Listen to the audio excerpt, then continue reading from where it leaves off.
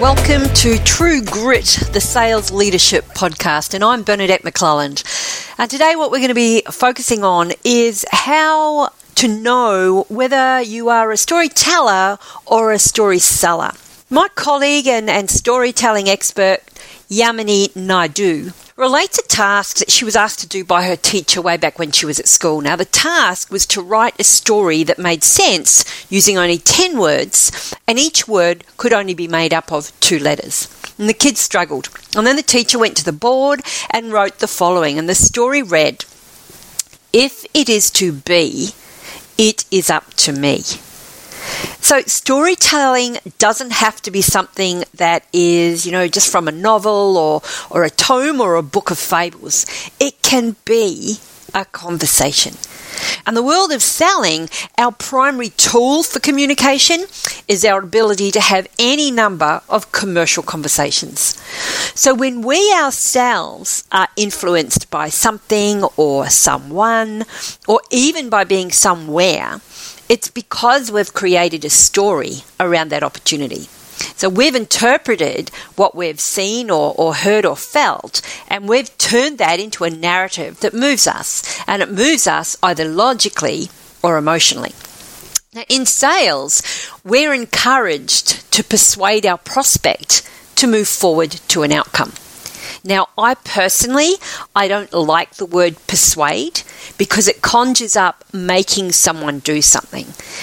In fact, if you look up its meaning, the actual meaning is to make someone do or believe something by giving them a good reason to do it, or by talking to that person and making them believe it. On the other hand, I would much rather inspire someone to do something, meaning I would much rather fill someone with the urge or the ability to do or feel something, especially to do something creative. So one is on our terms and the second is on their terms. And you think, well, okay, which one's more sustainable and which one creates more ownership? Is it persuading or is it inspiring? So let's come back to our initial point around storytelling and go back even further to that great Greek philosopher, Aristotle. Now, he didn't teach us the world's shortest story, but what he did teach us were 3 components to creating movement in people through story. So even if you look at Joseph Campbell's famed The Hero's Journey, you're going to find Aristotle's 3 components that continue to keep us engaged and make sure that we're always ready to take action. But, I believe in the world of sales and sales leadership, Aristotle might have added a 4th component to close the loop. So here are his 3, and here's my 4th. So typically, there are 3 components: logos, ethos, and pathos. So if we start with logos, this includes the facts, the figures, the statistics, the specs, the bits, the bytes, the feeds, and the speed. So this is an area that salespeople love to be in. They revel in this area. They love having conversations around the logic behind their idea, behind their product or their service.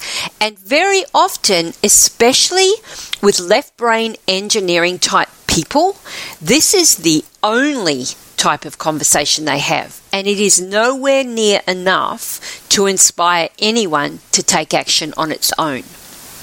So then we move to ethos. Now, ethos, this includes the credibility of the story, the credibility of the person or the idea, the product or the services.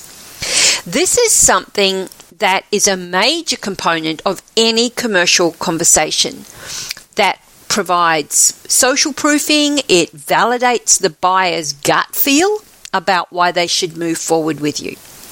This is really all about the way that you show up, your level of authoritas, your tone of voice, your ability to present yourself well, your presentation skills, your knowledge about your product, your reputation. It's the ability for you to weave in your testimonials, be able to articulate your value proposition, and tell the why me, why now story. So ethos is an area in storytelling that is often forgotten in sales conversations. Now, his third one is pathos. Pathos includes the emotion. It's all around the authenticity and the feelings that are brought into the conversation. It's how you can understand the higher purpose behind the conversation that you're having. It's how you tap into the emotional buying criteria of any buyer. It's how you introduce stories that relate to pain and pleasure, fear and desire, and avoidance or achievement.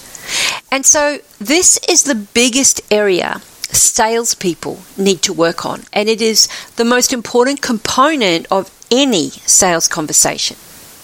So they are Aristotle's three: logos, ethos, and pathos. Now, to create the storytelling journey for a salesperson and a buyer, I believe we need to add a fourth component, and that is kairos. Now, kairos is all about the timeliness of the conversation. Underpinning any sales narrative or any commercial conversation must be the right opportunity at the right time. After all, the hero or heroes need to complete their quest and bring closure to the pain and fear and challenge. And we need the hero or heroes to be the buyer. It's great if we can bring in logic and data. It's brilliant if we can ensure our credibility is strong and our ability to tap into the emotions of a conversation is solid. But we still must have a sense of urgency around our outcomes and be able to take our story or our narrative or our conversation to the next logical, emotional, and credible step towards an outcome for all. So to continue to inspire ourselves and others, let's end this podcast by revisiting those 10 most powerful words and the shortest story ever told one more time. If it is to be, it is up to me. So continue to be bold and brilliant. And I look forward to the next episode of True Grit, the Sales Leadership Podcast.